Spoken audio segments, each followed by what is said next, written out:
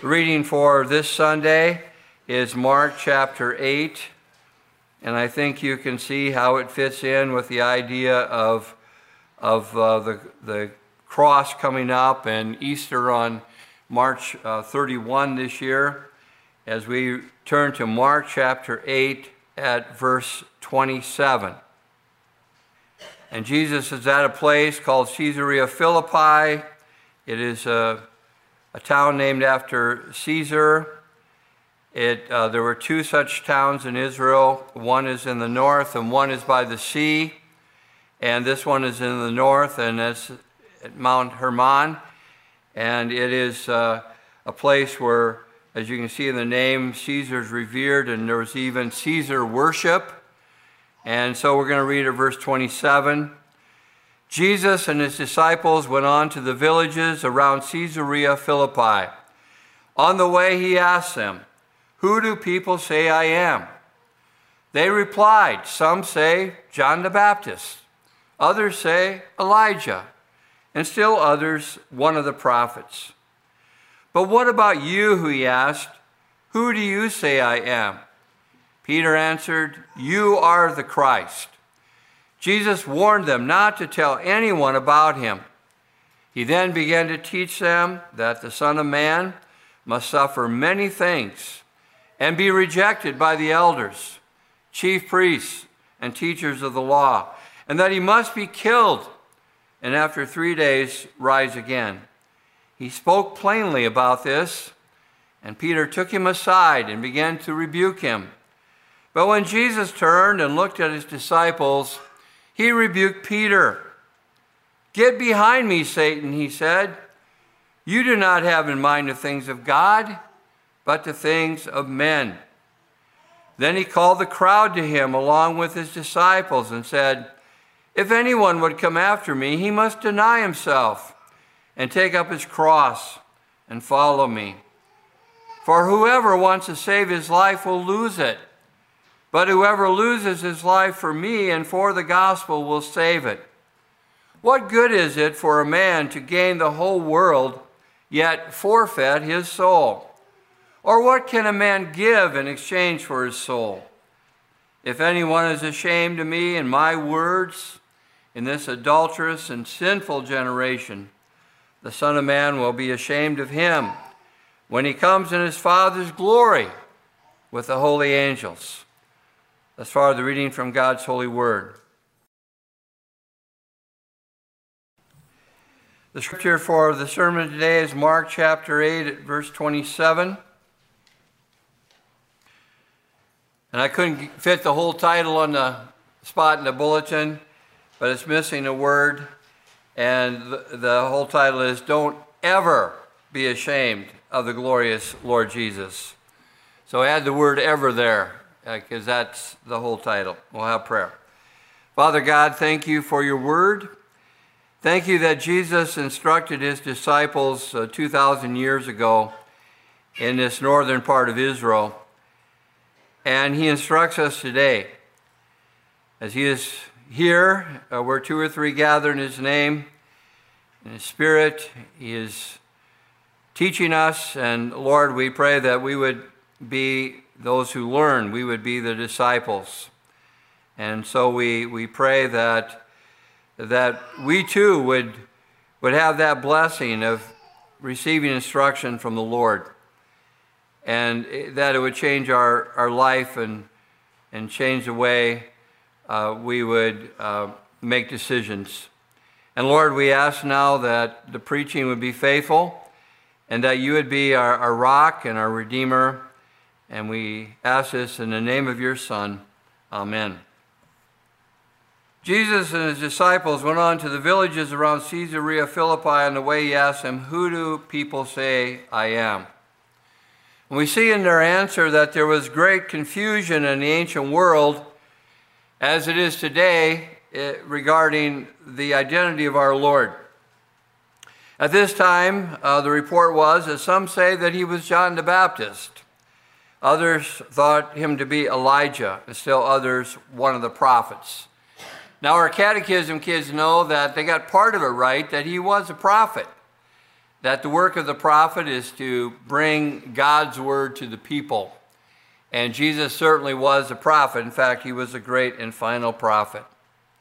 So that part they had right, but they didn't understand who he was. But Peter did. And Peter is often the one who pipes up and gives the answer first. Sometimes he's right and sometimes he's off base. But here he had the answer perfect. When Jesus asked the question, "But what about you? Who do you say that I am?" And Peter said, "You are the Christ." Now you need to realize what you're saying when you confess that Jesus is the Christ. Okay, Christ is not his last name. Christ is a sacred title. From Christos in the Greek, Messiah in the Hebrew, that would be the translation as it would go into the various languages here. And it refers to, if we put it in our English, it refers to the anointed one. And we see this in the book of Daniel in chapter 9, the mention of this anointed one who's a very special person. Also in the book of Daniel is this one who's called the Son of Man, and Jesus also uses that title regarding himself. But Peter has it right, and Jesus gives a blessing in Matthew's gospel, and Jesus here warns the disciples. He warned them in verse 30 not to tell anyone about him.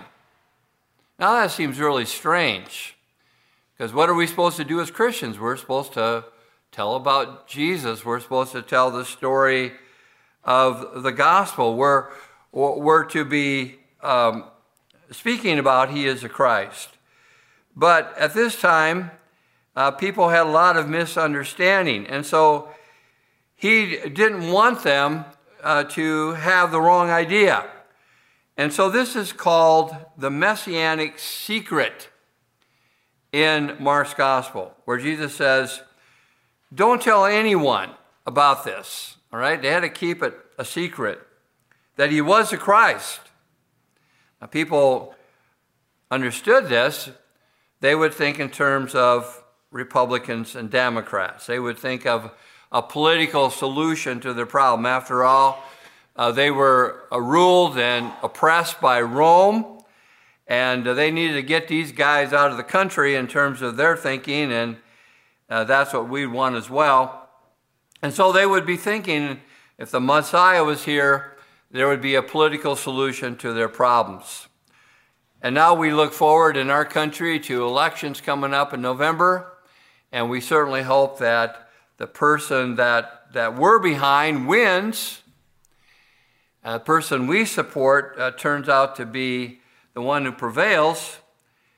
But even if that happens, it's not going to solve all our problems, because our problems are more than political in our country too, in our own lives especially. You know, we have problems that need to be addressed by the Christ. And our country is in need of a great revival and reformation. We need more than a political solution, and the people did in Jesus' time as well. But now they understood that he was a Christ, and this is important in the gospel. I mean, in chapter 1, as we've seen, the demons knew this from the time they saw him, that he was the Son of God. But here, Peter comes to a realization. After all, they've seen miracles and they've heard Jesus teaching. And so who do you say I am in contrast to the people with their misunderstanding? We have a lot of misunderstanding in our day. A lot of people think of Jesus in the same category as Buddha and Confucius and other religious leaders, Muhammad perhaps. You know, just in the same category, and that's how they think. Or they think Jesus is a great teacher about some things. We'll decide what those things are. But the church needs to have a different view, and one that's very precise and one that's very accurate. and one that comes from Revelation, that we know that Jesus is the Christ. And so we start with that Jesus is the Christ. He's the Son of God. He's the one who can teach us what we need to know. In verse 31, with that realization that he was the Christ, he began to teach them that the Son of Man must suffer many things and be rejected by the elders, chief priests, and teachers of the law, and that he must be killed and after 3 days rise again. He spoke plainly about this, and Peter took him aside and began to rebuke him. Now, Jesus here taught his disciples a very hard lesson, one they didn't want to hear and they hadn't really grasped before. And our passage says that he spoke plainly about this. And so when you think of our Lord here, he's caring for his friends, his disciples, in that he's mentally preparing them for something that's going to be very traumatic, that's going to affect them greatly. And he tells them ahead of time because they are his friends. And we do this with various things in our life. We have some things that we know are coming up, and we have a friend or somebody we know that's going to impact, and so we give them a heads up. We tell them ahead of time that, this is going to happen. And so this is what Jesus does to his disciples here. For instance, if I would be gone next Sunday, March 3, you wouldn't expect to come to church and find that out. I mean, that might have happened once or twice because of something unusual. But you would expect me to have the courtesy to tell you ahead of time. I wouldn't say, well, that's my business. I don't need to tell you because it affects you. And so here, Jesus is telling his disciples ahead of time, so that when it happens, it's not going to blow them away. It's not going to, ruin everything, because now it's taken a turn here that was unexpected. Jesus is telling his disciples about his suffering and death, and they're going to go through this horrible experience as well. And so he's preparing them. And he spoke plainly that he must suffer many things. And so in the Old Testament, we have prophecies regarding his suffering. In Isaiah, there's this picture of the servant of the Lord. Various passages in Isaiah 53, we find out the servant is going to suffer. He is a suffering servant. And Isaiah wrote, surely he took up our infirmities and carried our sorrows. Yet we considered him stricken by God, smitten by him and afflicted. Yet it was the Lord's will to crush him and cause him to suffer. Though the Lord makes his life a guilt offering, he will see his offspring. And then later, after the suffering of his soul, you see the light of life and be satisfied. And so we have passages in the Old Testament that speak of this servant of God who's going to suffer. In Psalm 22, as we approach Good Friday, this is a psalm that really lays out the suffering of the cross in Psalm 22. And we read in the passage, I am a worm and not a man, scorned by men, despised by the people. All who see me mock me. They hurl insults, shaking their heads. He trusts in the Lord. Let the Lord rescue him. Let him deliver him, since he delights in him. We have these passages in the Old Testament, and they have to come to pass. Jesus has to fulfill them. And so he tells his disciples that he's going to be rejected by the people that they esteem, by the elders, the chief priests, and the teachers of the law, and that he must be killed and 3 days later rise again. This was very shocking to the disciples, and Peter, who seems to be the spokesman here in verse 33, just ahead of this, he did it so perfectly. It was just such a blessing to hear. But now, what does he do? In verse 32, Peter took Jesus aside. He said, "Come here, Lord. We need to talk about this a little bit." And he began to rebuke him. "No, this can't be the way it goes. You're the Messiah." But when Jesus turned and looked at his disciples, he rebuked Peter. "Get behind me, Satan," he said. "You do not have in mind the things of God, but the things of men." So when our Lord's teaching first hit Peter's ears, that was unacceptable to him. And he took Jesus aside and began to rebuke him. He said, "No, that can't be the way it goes. You're doing the very opposite of what a disciple is supposed to do, having the attitude of what a disciple is supposed to have, namely that a disciple is to be teachable." Today when you came to church, I trust you wanted to learn the teaching of Christ. And so we need to be teachable and we need to be humble.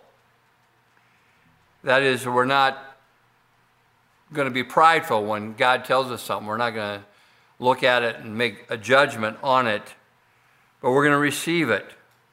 We're with a childlike faith. In our time as Americans, we've grown very comfortable with all manner of disrespect toward leadership and about every area of life.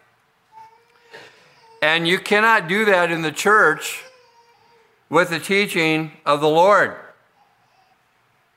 You have to receive it.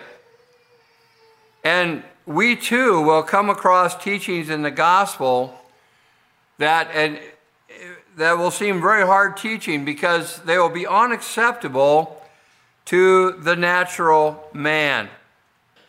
And when Jesus rebuked Peter, he put his finger on the problem. He said, "You do not have in mind the things of God, but the things of men." And so that is a problem. When we're thinking about the things of man rather than the things of God, what does God want? What is God's plan? And Peter was severely rebuked. I'm sure when Jesus called him this name, he must have just been floored. "Get behind me, Satan." That's tough. Somebody calls you a bad word. So often you can say, "Well, consider the source," But, consider the source here. I mean, it's Jesus. And he's the one who always speaks the truth, and he calls Peter Satan. How can this be? Well, it's very similar to the third temptation in the wilderness, where Jesus is going to be the king, right? He's going to, he came as the king of the Jews, and Satan says to him, he shows him all the kingdoms of the world. He said, "I'll give you this. I'll give you all these kingdoms if you will bow down and worship me." And that temptation is that you can be the king and yet avoid the cross. You can receive these kingdoms without going to the cross.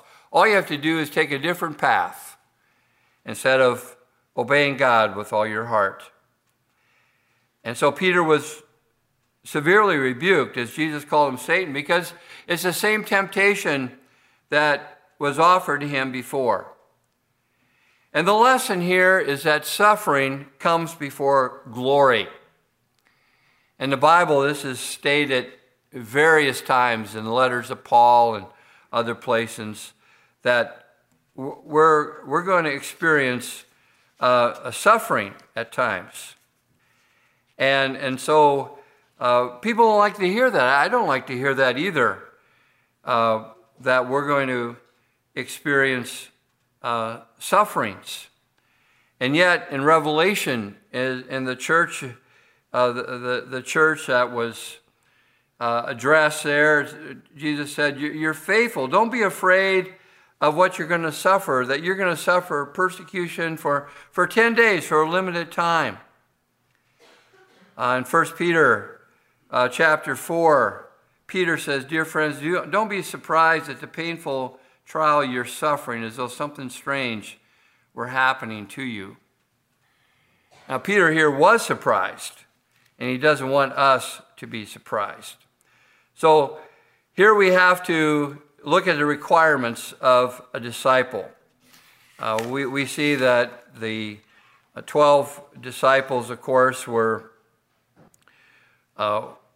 challenged by the Lord, but it's also for us too, as we're given this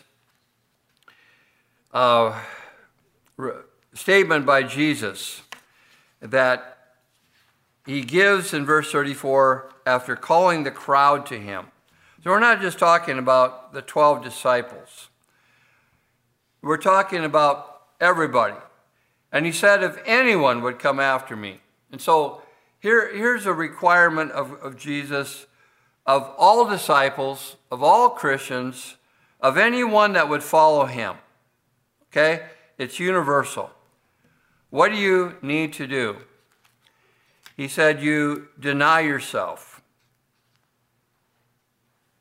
If anyone would come after me, he must deny himself and take up his cross and follow me. What does that mean? Well, you contrast that to the rich person in hell. And in hell, all the rich person that lived for himself wanted, at that time, was just a little drink of water. And Abram said, I can't help you with that because there's this chasm between us. But he said, remember in your life, you received all these good things. Well, his life was not about denying self. And what Jesus said here when he says, if anyone will come after me, he must deny himself, it means that you are not the center of all things in your life, that it's not about you. When you start talking as a Christian as if it's all about you, you need to realize what you're going against the thoughts here that Christ is putting before us. That it's not about you, that life is about serving Christ. And here's what he says, that it's not going to be easy. If anyone would come after me, he must deny himself and take up his cross and follow me. You have to take up your cross. Now, John Mark, the writer of the gospel, is believed that he was told of these events by the Apostle Peter, and the gospel went out in the first place to the people at Rome. Rome ruled the world, and one of their tools for knocking down rebellion was to crucify people that stood against them. And so when Jesus said, you have to take up your cross, that was something very real to them. And so Jesus is going to suffer and die, and we're going to follow after him. That means we have to do something similar. He said, take up your cross. And so you're going to identify with Jesus then in his suffering. This word that's for every disciple. And God's going to choose your cross for you. And it's not a sickness here. It's that we're going to face persecution. Because if we follow Christ, the world's not going to cheer about that. They're going to be opposed to it. The world's going to be opposed to it. But there's your cross, the crossbar that Jesus carried to the place of crucifixion. And what Jesus is saying, you want to be my disciple, pick it up. Carry your cross. Take up your cross and follow me. And so we need to be following Christ in our life. There it is in summary. And in order to act on his requirements, Jesus uses a paradox. And a paradox is a seeming contradiction. And here it is. Whoever wants to save his life will lose it. But whoever loses his life for me and for the gospel will save it. If you want to save your life, you'll lose it. If you want to lose your life for Christ and the gospel, you will save it. You'll save your soul. And it seems to be a contradiction, but it's really not. If you live for Jesus, you'll have that genuine life. And so our choice to be a disciple is put before us here in verse 36. What good is it for a man to gain the whole world, yet forfeit his soul? Or what can a man give in exchange for his soul? You see here, our choice to be a disciple is extremely important. Some people are going to be willing to sell their soul. For what? For money, for farm, for fame, for something that they prize in the world. And Jesus is saying here, your soul is priceless. Your soul is priceless, so keep that in mind. It's more than just this life.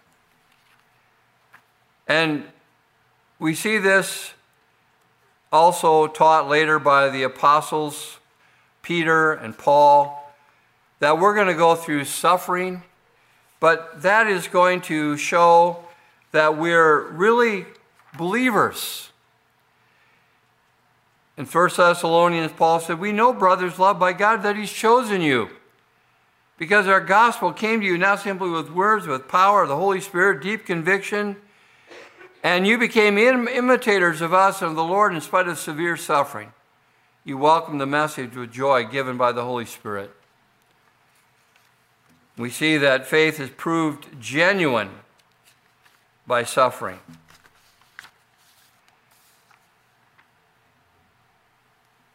One of the ongoing tests that we're going to face as followers of Christ, and it's not going to be easy, but one of the tests that we're going to face is similar to the test that Peter faced when he said, Lord, I'll never deny you. I'll always stand with you.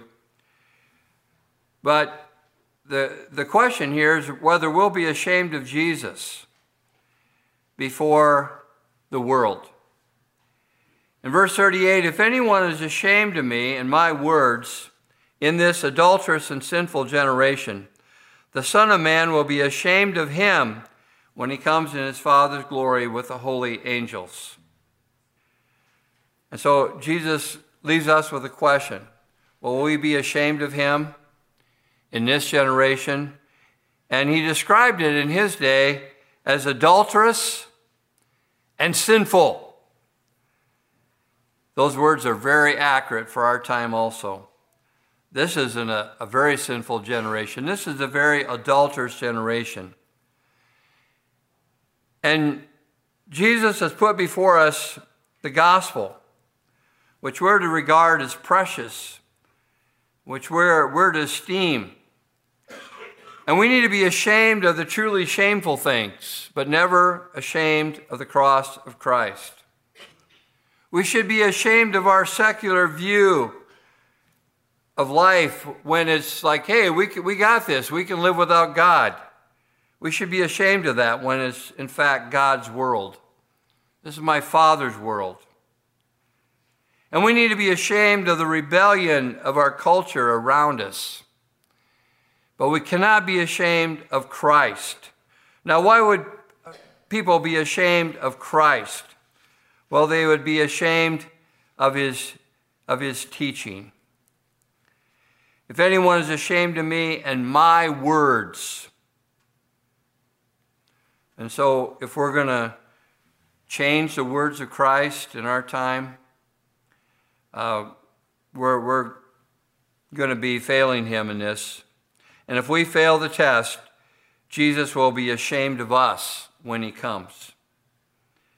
Because if anyone is ashamed of me and my words in this adulterous and sinful generation, the Son of Man will be ashamed of him when he comes in his Father's glory. When we think of Jesus' return, it's not going to be like he rode in the town on the donkey like 2,000 years ago, but he's going to come in glory. And he's going to come with the holy angels. And we just can't comprehend that. You know, all the angels of heaven coming, and Jesus is going to be such an awesome sight. We want him to claim us. We want him to say, that's one of my people. But if we deny him, if we're ashamed of him, he'll be ashamed of us at that time. So here's a requirement for being a follower of Jesus. When you hear the instructions of the Lord, don't be fooled into thinking that you know better. All right? And go through different passages of Scripture, different teachings. You can't look at that and say, oh, Lord, no, we're going to change this. Remember who the Christ is, who the teacher is. And when you think about your Christian faith right now, there should be some semblance of sacrifice, some semblance of suffering that you're willing to go through to serve Christ. Your soul is more important than the greatest prize that the world can offer. And when you hear the Christian faith being mocked, stand up for the Lord and his church. Because remember, someday you'll want him to claim you. Let's pray. Father God, thank you for your word. Thank you that you have given your son Jesus to suffer and die on the cross, even to bear the shame of our sin as he took our sin upon himself. And we ask that you would put your love before us as we go to the communion service. And we pray in Jesus' name, amen.